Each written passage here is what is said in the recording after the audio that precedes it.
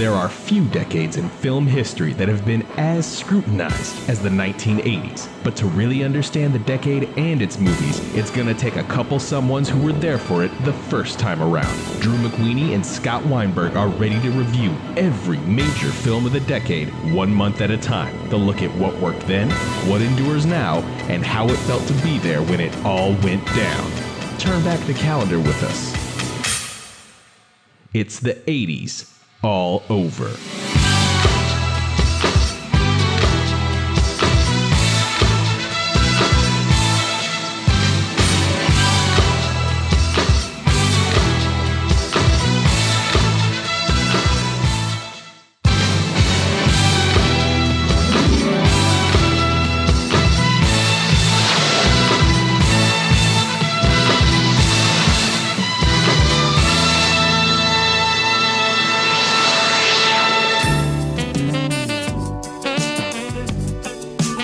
The United States Air Force Space Command, which may be the coolest name for a military organization ever, was founded.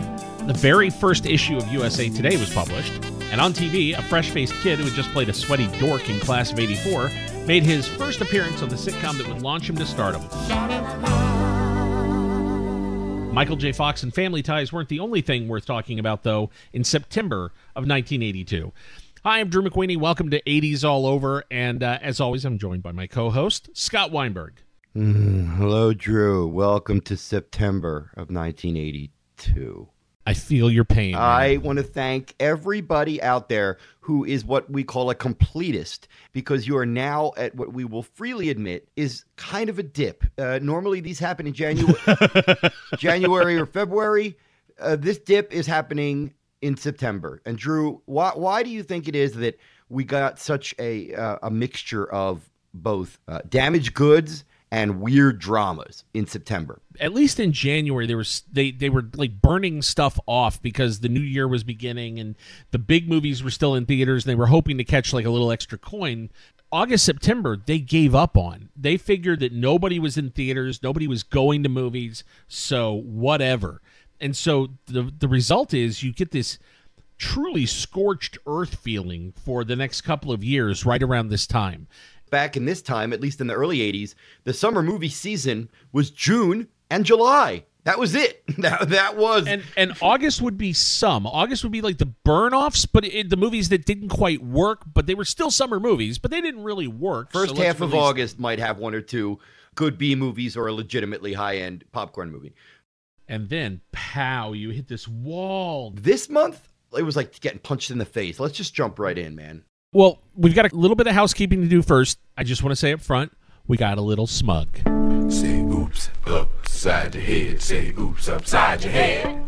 Say oops, upside your head. I believe in the last episode we had just talked about how few mistakes we had made recently, how relatively few boners had been pulled. Relatively being the word. Relatively. And now we have boners positively raining down upon us. Both hands full of boners. Scott, I asserted that Dolly Parton wrote I Will Always Love You for the Best Little Whorehouse in Texas. That was incorrect. It was written earlier by her for her mentor, Porter Wagner, when he stopped performing with her. And it went to the top of the charts in 1974.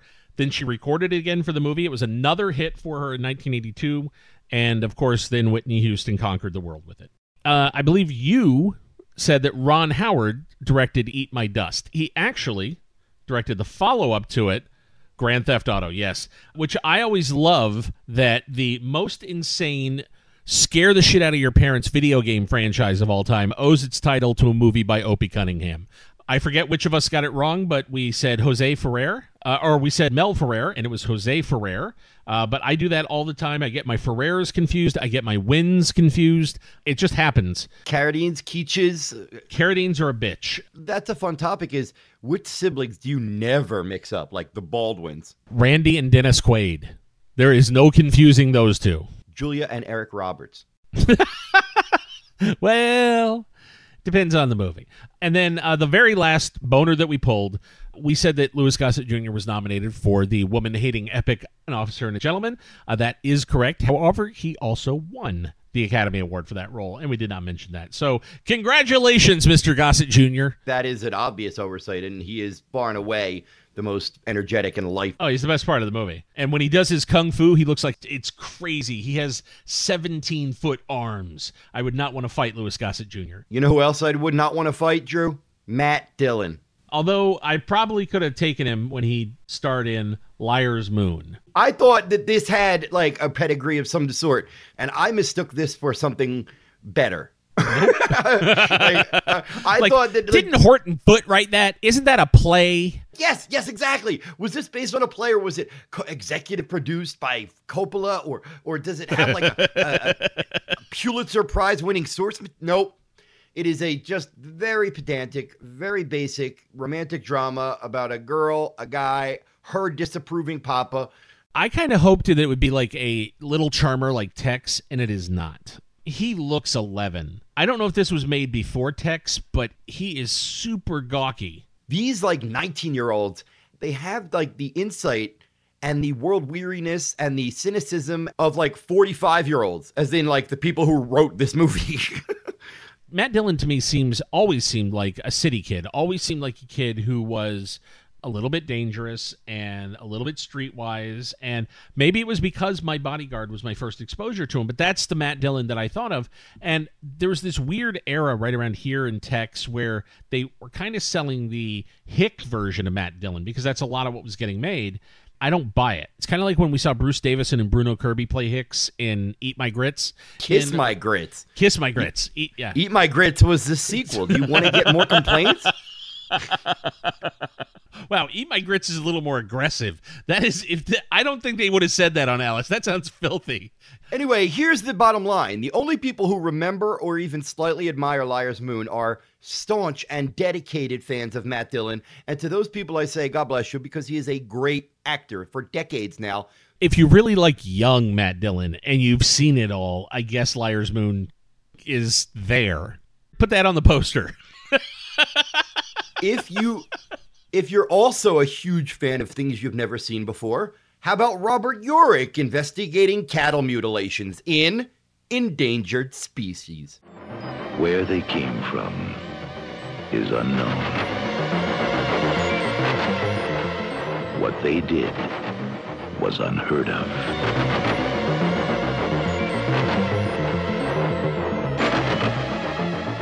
If they aren't stopped now, there may be no hope for the future.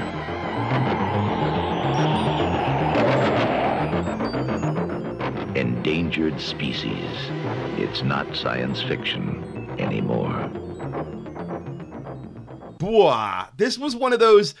The theme of this episode is going to be, I was bored by this movie for very different reasons. How is this an Alan Rudolph movie? I don't know. This feels like maybe Alan Rudolph got called on a Friday and said, we just fired our director. Can you be here on a Monday? Maybe. And it's just after Rhodey. It's like, I don't know who he was at this point as a director, but it is bizarre that this is the same guy who did Trouble in Mind and The Moderns. And I think in 1982, this would be like considered like a jump to the A-list for an indie director. So Endangered Species, Robert Urich and Jo Beth Williams investigating cattle mutilations. And the movie kind of sort of touches on the idea that it might be something supernatural or otherworldly. It's not.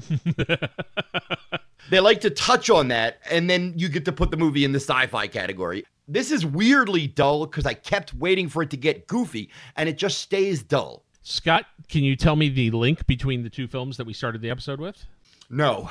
Hoyt Axton appears in both of them. God, what a great voice. Hoyt Axton, best known as the lovable dad from Gremlins. So when I was working at Dave's Video, Robert Urich was one of the customers that had been going there for a long time and was a giant Laserdisc customer, loved buying Laserdiscs, big fan, came in all the time, and they treated him like a king. The owners of the store were very good friends with him. He had been with them since the very first location they'd ever been with. So I start working. It's my second day. He calls, and when I pick up the phone, I'm new to L.A., so I really had not learned yet how to behave. And I pick up the phone, and he goes, "Hello, this is Robert Urich." And without thinking, I went, "Hi, Bob." There was a long pause. And then he goes, "Put Dave on." That was my introduction to Robert Urich. It got better, but that was not a great way to introduce myself to him. This movie, and we'll get to a few other ones in the decade, is proof positive that there is no script that can ruin JoBeth Williams. And she is a sparkling diamond in this She's movie. actually interesting. And if there was a movie just about her character, her trying to deal with this all-male sort of cabal of cattle owners and the American West and Investigators. But Robert Urich is on vacation, and he's a drunken, like, out of a shitty paperback novel New York cop. And so he, like, bulls his way into this thing. It really does feel like his character does not belong in the movie and keeps taking focus away from the far more interesting JoBeth Williams. This movie could have been called How to Mansplain About Cattle Mutilations. You know, there's a conspiracy, and there's this whole sort of subgenre of shadowy conspiracy thrillers in the late 70s and the early 80s. And I wish I liked this one more because I like that genre. I honestly think, minus Robert Urich, it might have been the movie. You like the cattle mutilation genre? No, just like the shadowy conspiracy genre, like where somebody steps in it and little by little realizes, oh, okay, people are making a lot of money and I'm going to get killed. How many times did you try to watch this one on HBO as a kid? Because I think I tried to watch it twice. A couple of times, and I don't think I ever made it through it. And this time around, it's a case of, if somebody had had the perspective to take a step back, look at what was happening as they were kind of like putting it together and just realize you cut this sixth finger off the hand and maybe the movie's not terrible. But there's Bob just right out there. All right, so I have no segue. I don't believe there is a segue. If you could make a segue from endangered species to our next film, I'd be fairly impressed. I guess the only way to do it is say, and then there's Antonioni. I'm embarrassed a little to admit that when you hear certain film names, you get a little intimidated. And I'll tell you, people like Truffaut intimidate me, and people like Antonioni intimidate me. Of those two, I think Truffaut will be your jam. I don't think Antonioni will be. Because I think Truffaut is a guy that you'll get pretty easily once you get into it. Antonioni, to me, is very much the art house director.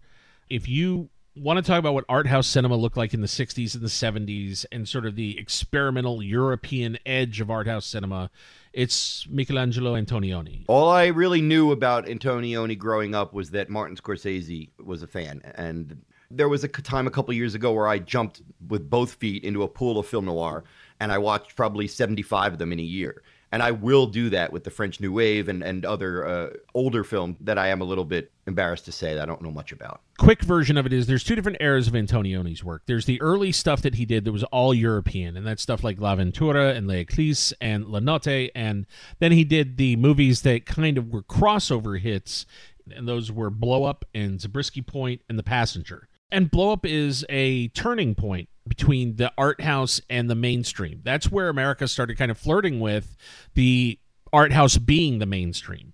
Zabriskie Point was sold to the counterculture and was sold based on like the soundtrack by Pink Floyd, and then The Passenger's a Jack Nicholson movie, which at that point was about as mainstream as you could get. Would you call this Identification of a Woman one of Antonioni's relatively lesser films? When this played Cannes, they gave it what they called the 35th Anniversary Award, which sounds to me like they went, I don't know, give him something. Just make something up. It's Antonioni, for God's sake. And that's kind of the way the film feels to me. It is a rambling... A guy falls in and out of bed with various women, and he is threatened by guys, and there is this weird sort of machismo thing going on in the movie, and it's one of his most sort of ramshackle films. If you don't laugh at a joke from a master comedian, you immediately think, oh, that's on me. That's my mistake. Because I'm watching this film, and it does not seem like brilliant, epic, classic cinema, and I'm thinking this could have just been one of a master's lesser efforts. It's from that weird subgenre, and there was a lot of Italian guys who did this. He makes a movie about an Italian filmmaker having a crisis about love and romance. But it's not at all biographical. I am not in love with that genre. I'm not in love with that. Oh, everything is ennui, and it is so hard, and do I have sex with this beautiful Italian woman, or do I go stand on the palazzo and have sex with this beautiful Italian woman? I couldn't tell if that was meant to be dryly satirical or just, no, that's his literal dilemma. There's a point here where it feels like he's looking back at his own stuff, and it's not the same kind of sort of funhouse that Fellini does, where Fellini is clearly playing with his earlier films and clearly playing with what you know about his work.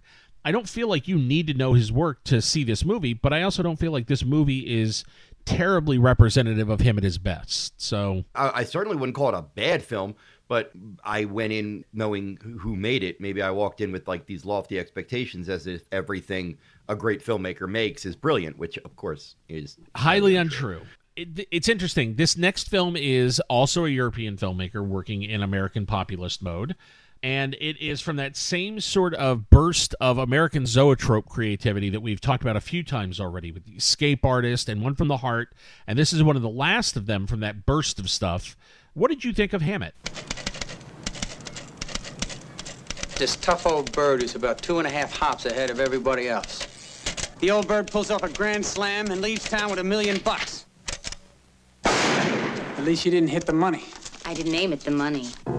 He gave the world a new kind of American detective story. Is this pure invention, or do you draw your material from life? Real life, Fawn. He was a master of action. Now there's a third body in the morgue you might be interested in. Intrigue. Might I ask whom? And suspense. He created the Maltese Falcon, Sam Spade, and the Thin Man. Who the hell are you now? Hammett the writer or Hammett the detective? But he didn't write his greatest mystery. He lived it. Francis Ford Coppola presents Hammett, starring Frederick Forrest, Peter Boyle, and Mary Lou Henner, directed by Wim Wenders. It's not like in one of your stories, is it? Never is like a story. This is a fictitious story based on a real person. And I'm, again, a little embarrassed to admit that for the first 5-10 minutes, I thought maybe it was actually based on reality. And no, it is not. It is. I have a real fetish for Los Angeles and California-based crime fiction, especially period fiction. Hammett, Raymond Chandler, those guys are, for me, fairly sacred text. This movie should ring every bell I have. And the fact that I just don't care for it very much, that is a real testament to how far they missed the mark. I get the idea, which is he's done being a Pinkerton detective.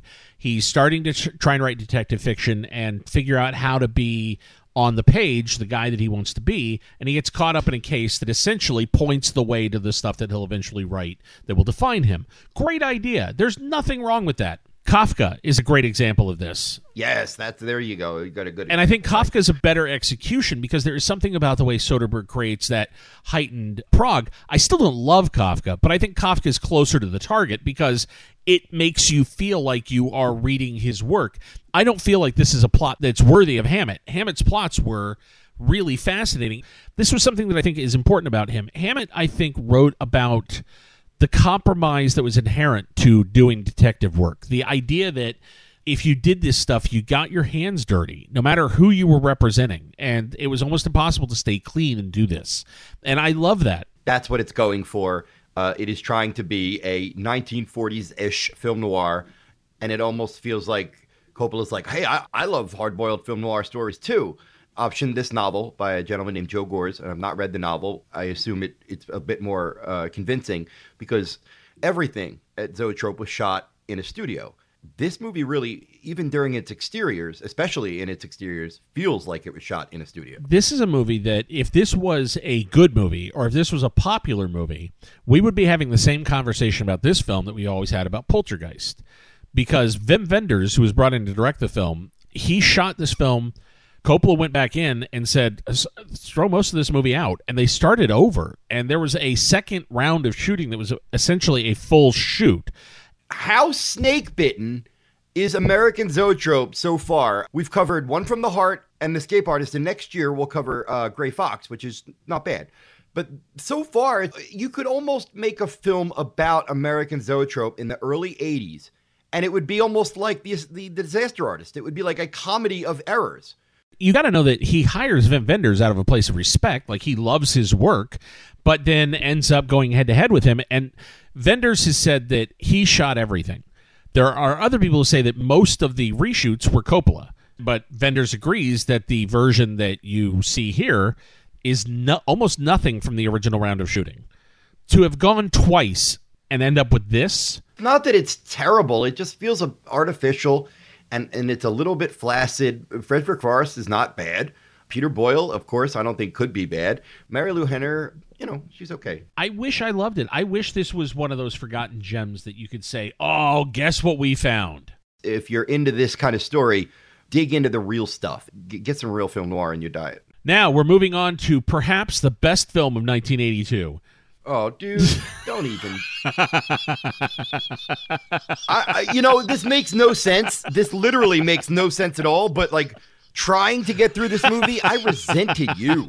Oh, you resented I was angry me. at you. What did I do? I didn't make this movie. You were the one that like, if it wasn't for you, I wouldn't have to watch this movie. But you should have been mad at me. Let me just say, if I thought, and I believe I teased this when we talked about Six Pack, if I thought Kenny Rogers was a terrible lead for a film, I was begging for the lightning bolt charisma of Kenny Rogers to deliver me from the unending bear-like horror of Yes, Giorgio. The whole world applauds when Giorgio opens his mouth. This is the greatest singer in the world. But it takes a gorgeous lady doctor to close it. Not afraid of a shot, are you? And open it. MGM presents Luciano Pavarotti. You must promise you will not fall in love with me. Katherine Harold. I have no intention of falling in love with you. Yes, Giorgio. A glorious, uproarious love story. Rated PG. This is the worst. The only thing that could have made this movie worse is if John Derek directed it. That's literally the only thing. This movie should have been released under its original title, Oh My God, You Horrible Thing, Leave Katherine Harold Alone. This is a movie about a world-famous opera singer married with 2 children who thinks he can fuck everything that moves, who falls in love with the throat doctor who takes care of him when he has laryngitis. When he has psychosomatic laryngitis, who cures him with fake injections. I wish it had just been air bubbles directly into his fat fucking heart. I hate Luciano Pavarotti in this movie so much that it has never, ever gone away. I can't see him without thinking of this film and getting irrationally angry. It's a horrible movie. Horrible. For years, when the title, whenever it would happen to flit by, if I'm looking at a movie book or because nobody ever discusses this movie, but whenever the title would just happen to flit by in some weird context, all I could remember was Roger Ebert video review. I wonder if anybody on the set realized that it was going to get all these bad laughs, and then... I hope that they thought it was funny, because if they didn't, they're really dumb. I also had some more questions when I watched this film. Who wants to see the great Pavarotti sit on a pie, or get into a food fight, or be called tons of fun by a child? This actually happened in this picture. I have the answer, though. Apparently, the people who put up the money for this film wanted to see all that, and maybe that's because they thought that they would have to make Pavarotti cute to make him sell to Middle America. Well, his music sells better than Yes, Giorgio did. This film is an insult to opera, to Pavarotti, and to us. There's almost a feeling of offense after a while. Like, here's the thing, especially with the climate that we're in right now, what consent is and how important it is to respect people's boundaries. This movie is a giant off-color joke about the grabbiest uncle you have ever seen. He rolls through the world as if he is allowed to be grotesque with everybody. And it's almost like when he walks out of frame, if we lingered for 10 seconds, everybody would look at each other like, what the fuck was that?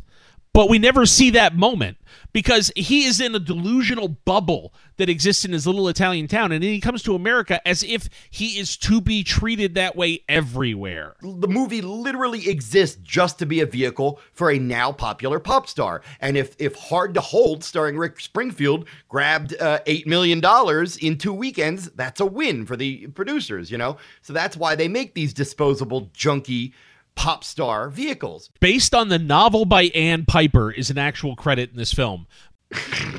It's like Sid and Marty Krofft's most grotesque character sexually harassing Katherine Harold for 95 minutes. Do you want to quote your favorite line in the movie? Because I know what it is. You are a thirsty plant. Feeny can water you. I don't want to be watered on by Feeny. No, it's nauseating dialogue. Nauseating. And the movie was directed by the man who made Planet of the fucking Apes. No. No. No. All right, speaking of disgusting, we're going to move on. I don't know if we certainly didn't cover the Amityville Horror because it came out in 1979. But I will give a little context in that for years I thought it was a classic on par, certainly not like The Exorcist, but maybe on par with The Omen, like a B- classic. I revisited it when the remake came out several years back and realized I was mistaken. This is the Amityville Horror is a passable at best if you're in a good mood. Yeah, seedy is a word. I would use to describe it. I think I'm more enamored with its best moments than I am with the film as a whole. So this is a prequel, and as most people know, the Amityville story is alleged to be based on actual events, and this is the movie that now delves into and exploits these allegedly true events about the DeFeo family and the horrible crimes that led to the alleged haunting that occurred in the first film. The Lutzes escaped with their lives, but the previous owners weren't so lucky. Heavenly Father, bless our new home and watch over us as we become a part of For this the Montelli family, it was their dream house until it turned into a nightmare.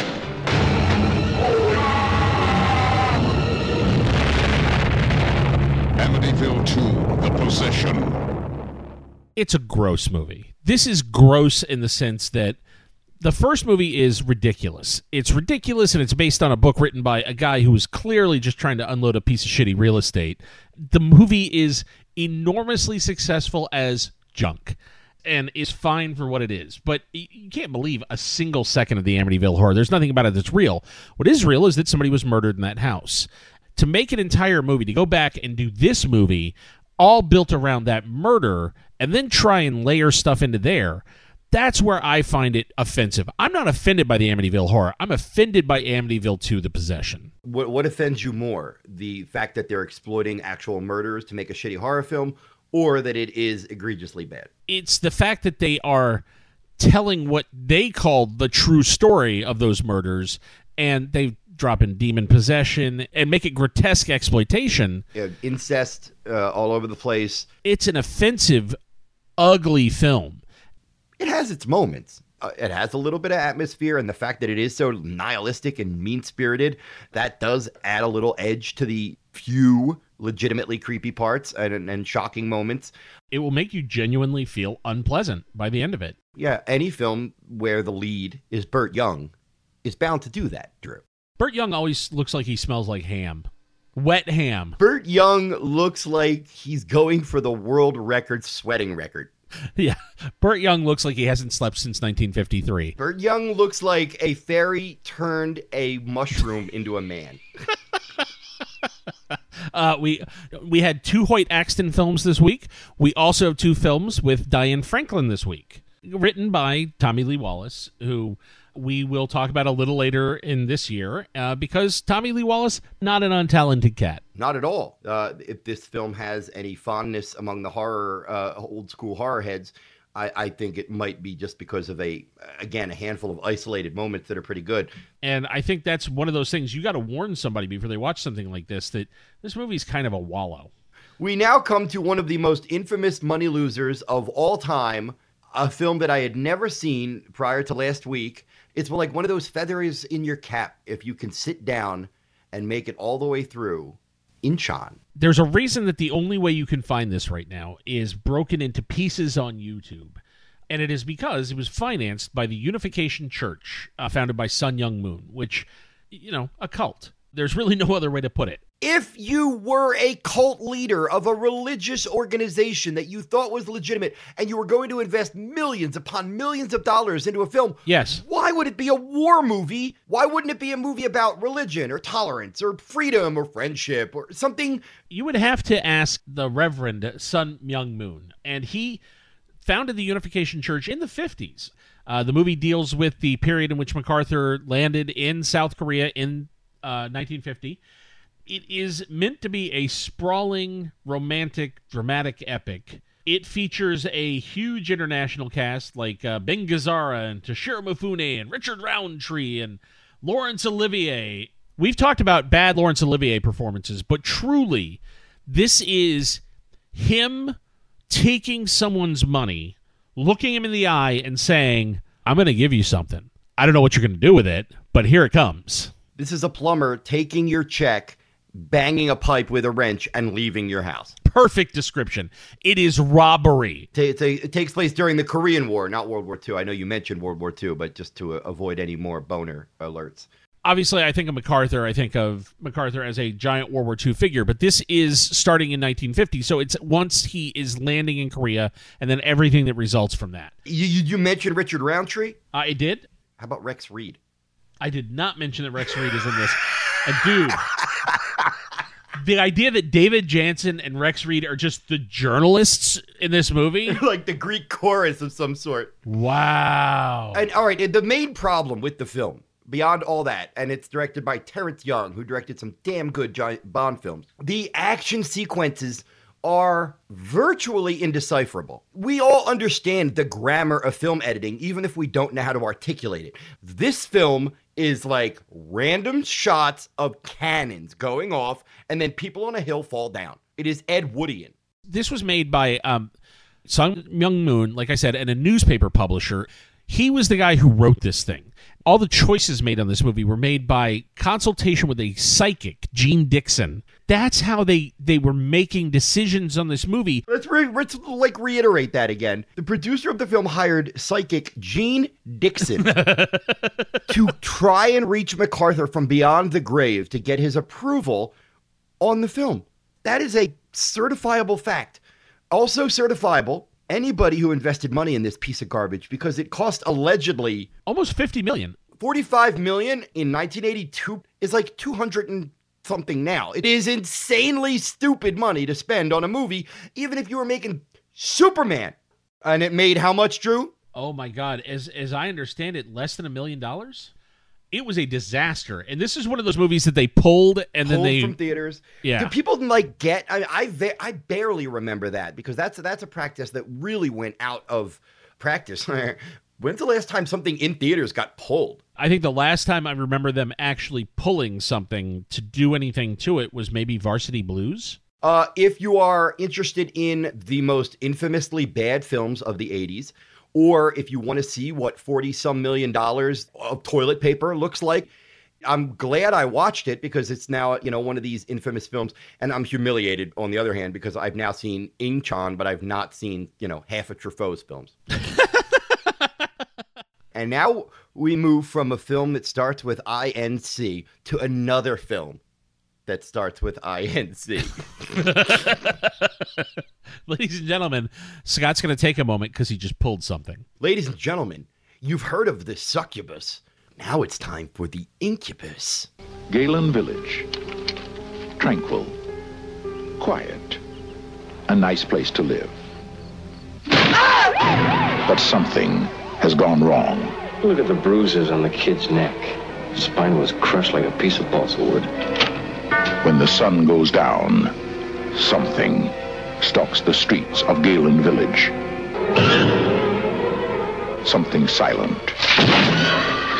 Something lethal. Something or someone is killing the people of Galen.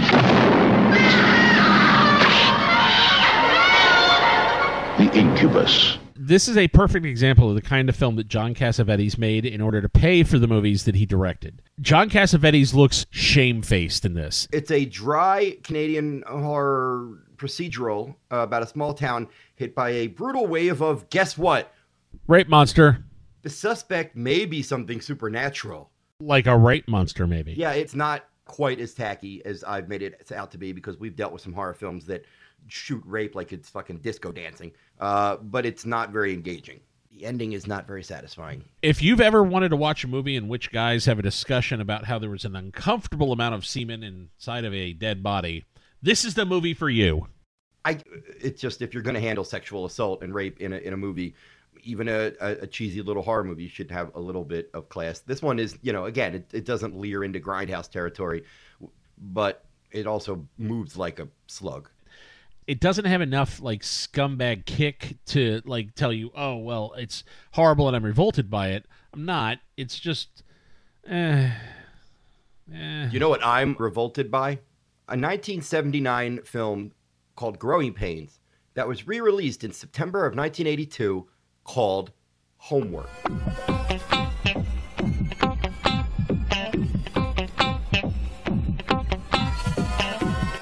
This is barely more professional than pornography.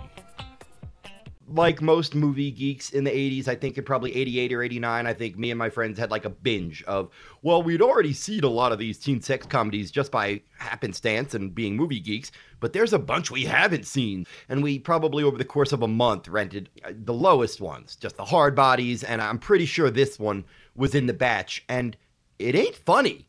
I don't think it's a comedy. They play it out to be. Like most of these movies, it's about a teenage boy having an affair with his friend's mom. This premise would be retreaded next year, slightly better in Class. And it might be the only film I've ever seen, I'm sure it is, that co-stars both Wings Hauser and Carrie Snodgrass.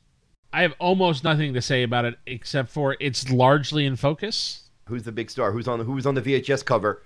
Joan Collins, and you would never know that she is anybody anyone ever gave a shit about based on this movie.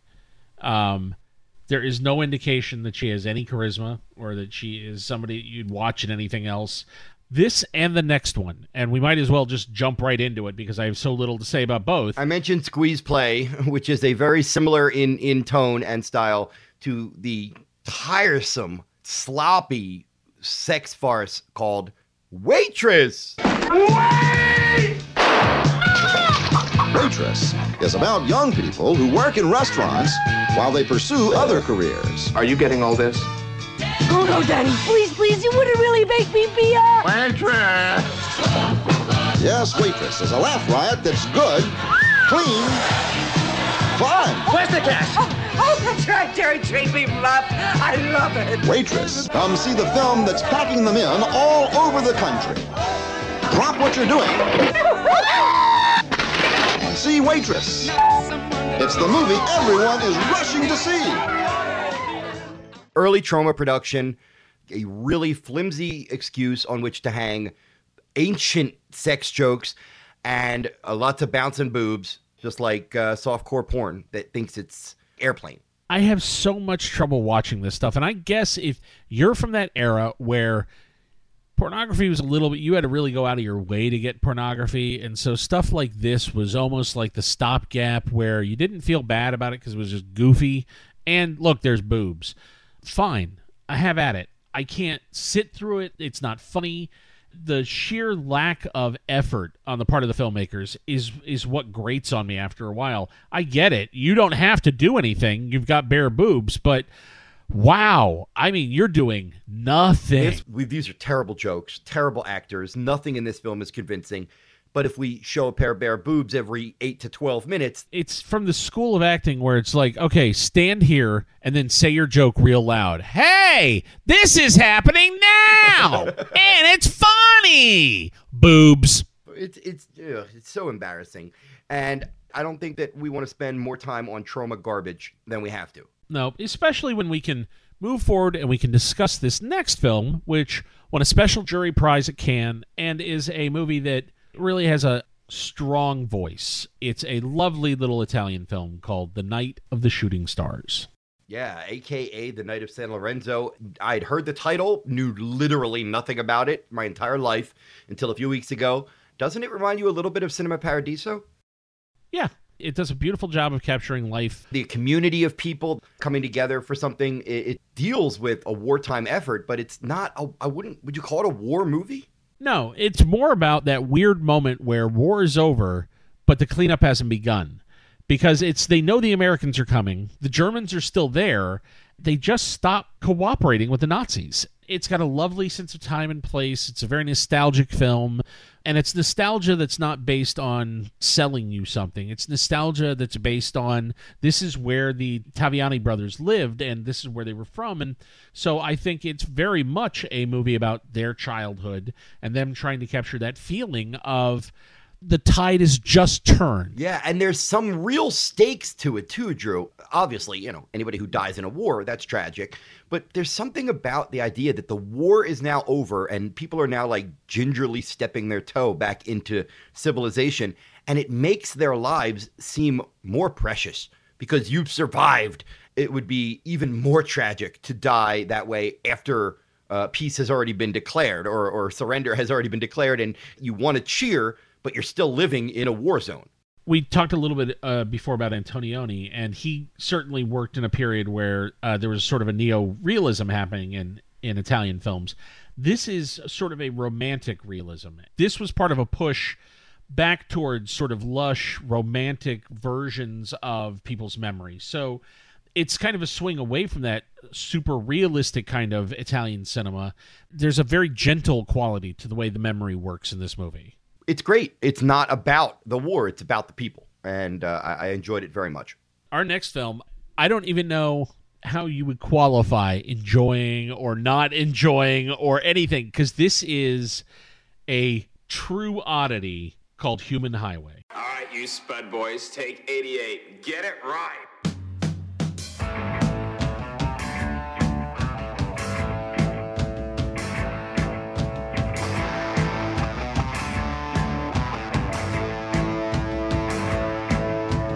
This one is all Drew. Describe your experience with this film, because I couldn't figure it out.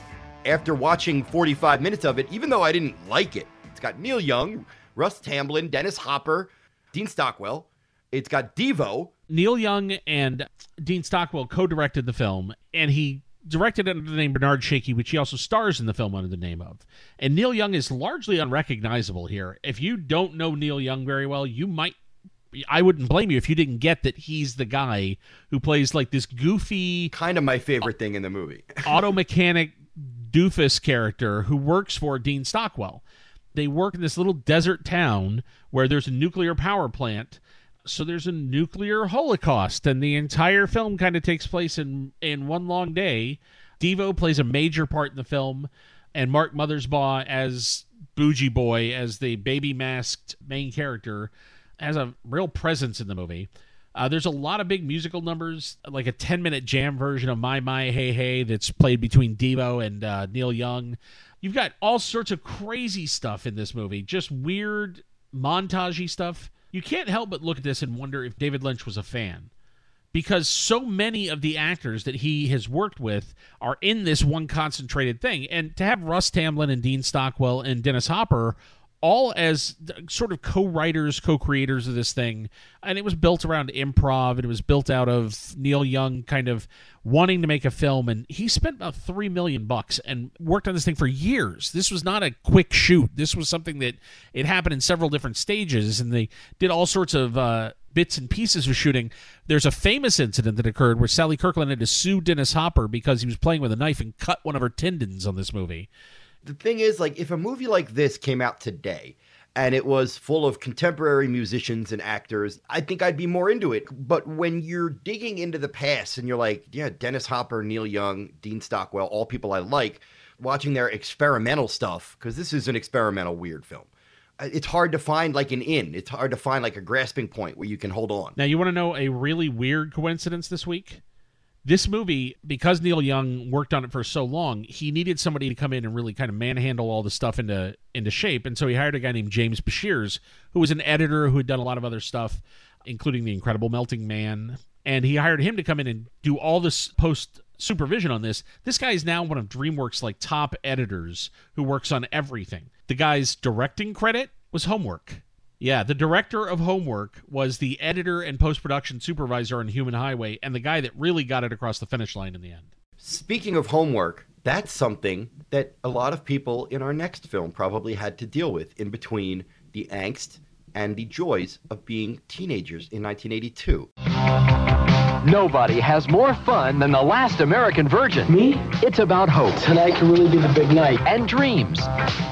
The highs and lows. You're not going to get anything from the ups and downs of growing up. The Last American Virgin, a comedy about friendship, love, and everything in between. The Last American Virgin. See it or be it. This is the movie where if you took the Brundle chamber from The Fly and you were to put Fast Times at Ridgemont High and Porky's into it, this is the perfect hybrid between those two, where it's not as sleazy as Porky's, though it wants to be, and it's not as realistic as Fast Times at Ridgemont High, but it wants to be.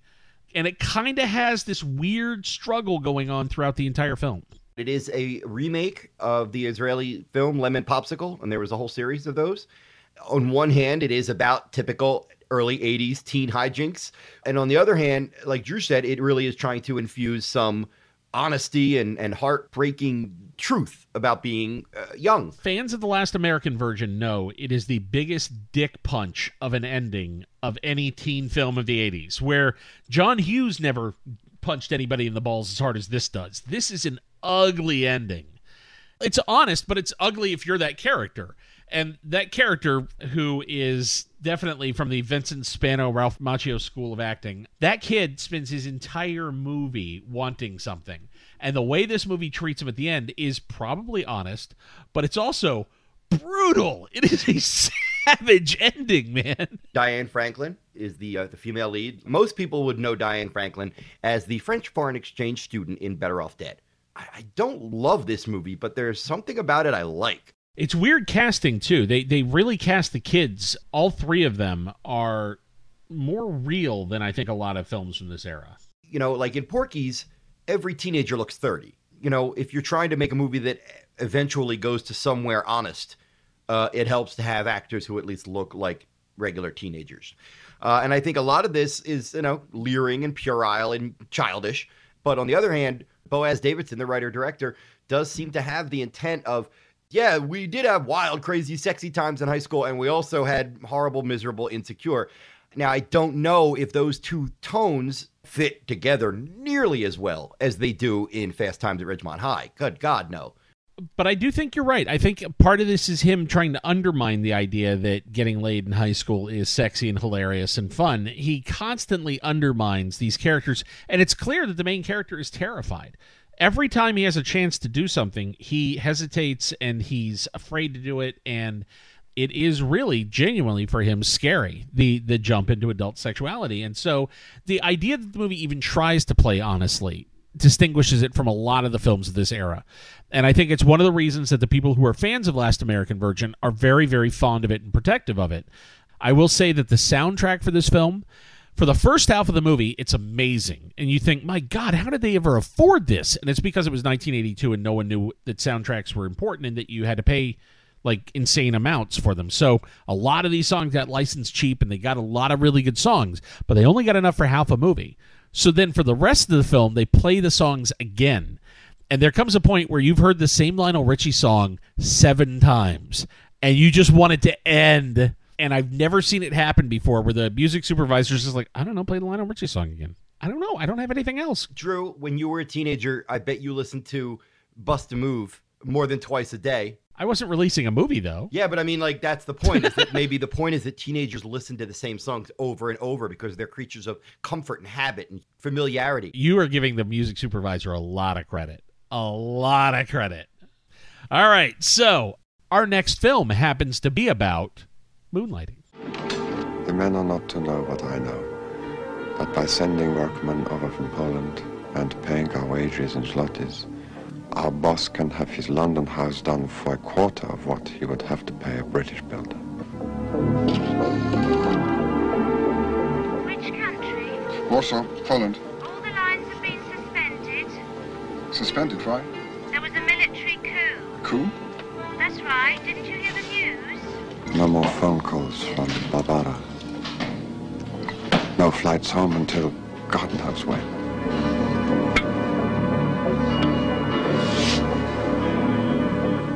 Why did he really choose me? No!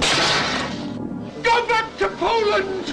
You commies! Now I cannot delay it any longer. I must tell them the truth. What has happened in our country. Jeremy Irons. Moonlighting. This is a really good, quiet, odd little movie. Jeremy Irons is a Polish foreman of a small group of construction workers, 3 of his relatives. None of them speak any English, and they come to London to refurbish a house for a very important Polish government official who will be moving in. Jeremy Irons, on one hand, trying to acclimate himself into London culture and stay out of the way and be safe and do his job properly. and trying to be the foreman. They come in with 1,200 pounds total, and he has to make that not only pay for everything, but pay them and last the entire time they're there, which is fine at first. But watching him navigate that money thing as the film wears on, they count the job down, starts to get really stressful. And the moonlighting of the title refers to the very clever and increasingly more elaborate shoplifting that Jeremy Irons gets into. You think, oh, isn't that clever? Look how he's getting away with it. But he's stealing. That's not cool. Jerzy Skolimowski, the guy that made this film, is a fairly important Polish filmmaker and writer. He collaborated with Roman Polanski early in his career on Knife in the Water. He made a series of films in Poland that were largely about his experience as a Polish man, and I think do a really nice job of documenting this sort of shift in Polish culture. This movie is very much about the workers' union revolution that's happening back in Poland while these guys are here. And what I love is that it plays out in microcosm within that apartment, because he is clearly Poland. Jeremy Irons is Poland. He just wants to get this fucking job done. And the workers have to understand this is all the money they have. And the workers, over the longer they're there, they don't want to do their job. They want different things for the job. They want their money renegotiated. Little by little, they start to revolt. And Jeremy Irons has to figure out how to hold everything together, while at the same time, he's aware that back in Poland, this is actually happening. The real workers' revolution is going on, and he doesn't want to tell his guys. Yeah, the solidarity movement has died while they're overseas. So in a way, I mean, not literally, but they're like, now they're men without countries. Flights to Poland have been canceled, so they can't leave. And he is loath to tell them anything true about what's going on. He doesn't want to panic them or anything. And I was expecting this to be a snooze, and boy, was it not. I really got into this movie. You know, it is a direct metaphor for the political situation in Poland, but it could also, you could take it in any form if you wanted to take it outside of the specific political subtext. It could just be a movie about like how sometimes corruption is literally inevitable. And Jeremy Irons, he gives such a great performance in this. He speaks Polish fairly fluently throughout the movie, narrates it in English. The movie is about that feeling of being disconnected. These poor guys, he's literally their only conduit to the outside world. They trust him. They need him to tell them the truth. They need him to be reliable. And watching how he's holding things together and how the pressures are starting to bend and buckle him, I find really compelling. If he gets caught, and we won't say if he does or not, but that leaves three completely lost Polish men who speak not a word. What happens if he never comes home? What happens if he just doesn't come home? I love that the three gentlemen who don't speak any English, slowly but surely throughout the movie, they build their own quiet little personalities just by watching the way they break down the house. One of them's kind of a tough nut. The other one's kind of a lovable goofball. The other one's all business. And it's what they want. It's when they go to the stores and you see what they look at. There's a million ways he defines these guys without us having to have character monologues and things. Beautiful moment at the end when they realize that you know, they want their money. They want to get paid. They want to buy a new watch before they leave London.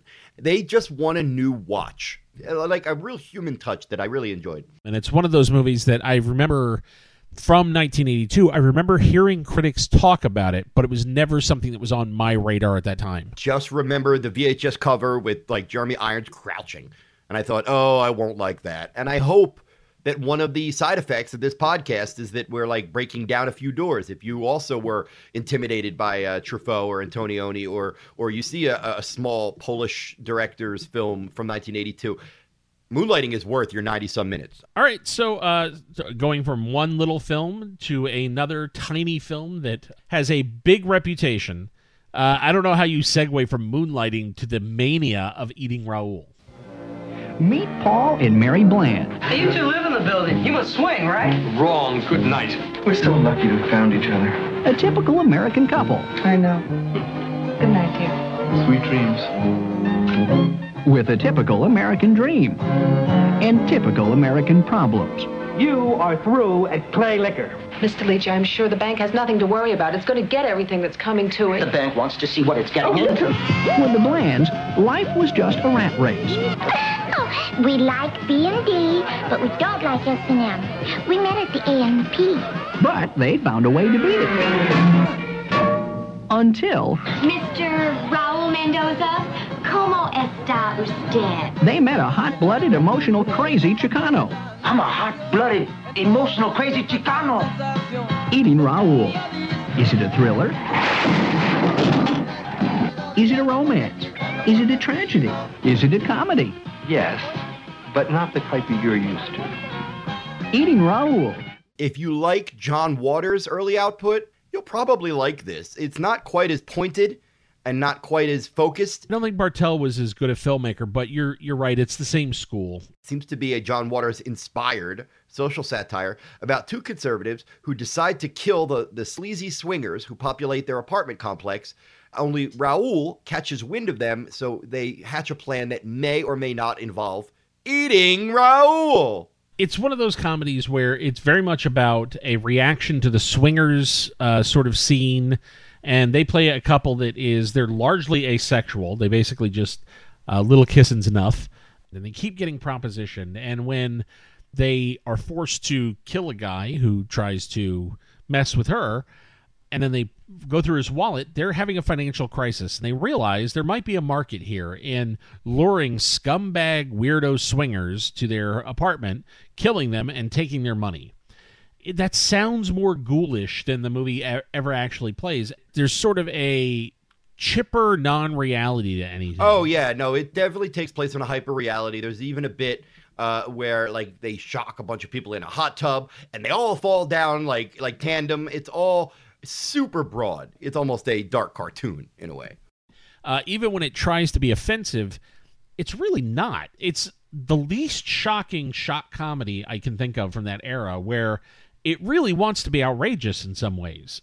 Despite nudity and despite cannibalism and despite sex, and it's just not that shocking ever.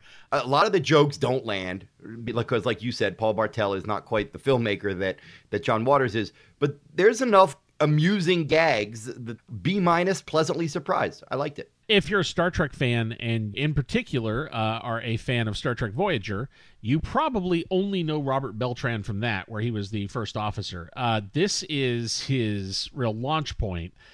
Boy, it will blow your mind if that's the only thing you know him from, because this is a pretty different role for him.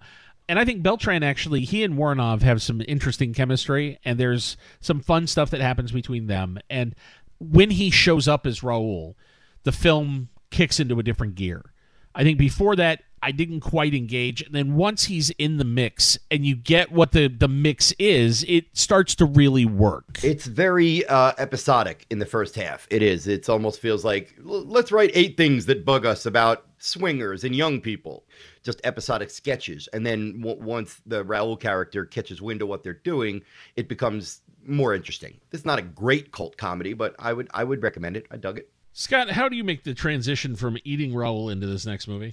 We are going to now cover a documentary about the making of a film that wasn't released yet, and it's called Burden of Dreams. At the age of 37, German filmmaker Werner Herzog has a worldwide reputation as one of the most talented directors to come out of the movement known as the New German Cinema. In 1977, he ventured deep into the upper Amazon jungle of Peru, scouting locations for a surrealistic adventure film he'd been planning for years, Fitzcarraldo.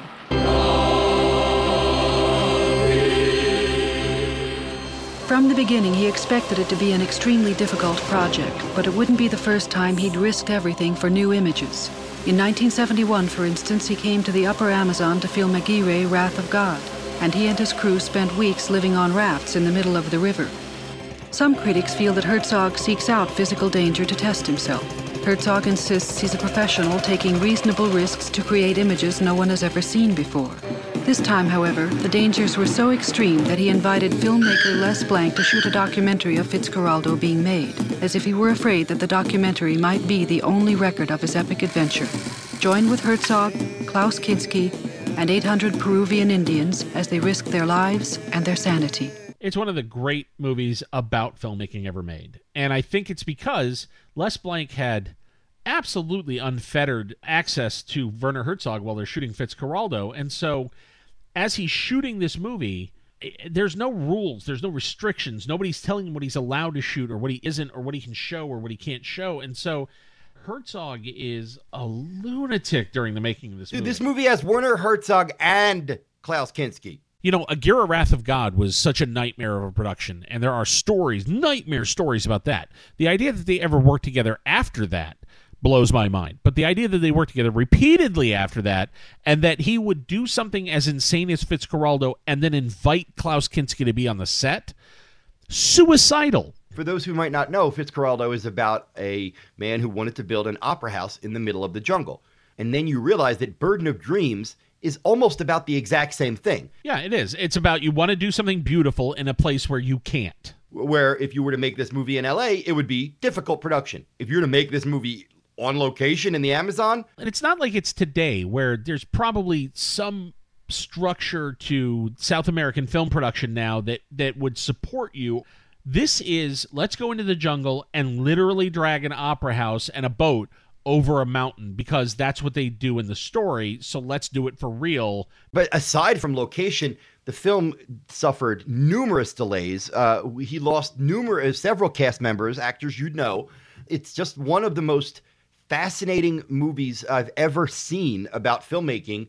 They could have called this movie Murphy's Law of filmmaking because everything that could go wrong did. I'm fascinated by the way he deals with the indigenous peoples. That, to me, is one of the most exciting things about this movie, is watching him, how he deals with them, how he treats them, how he talks to them, how he coaxes performance out of them, I love Werner Herzog, but he's got some shit that he should answer for over the course of the production of this movie that is just right in front of the camera. He doesn't care.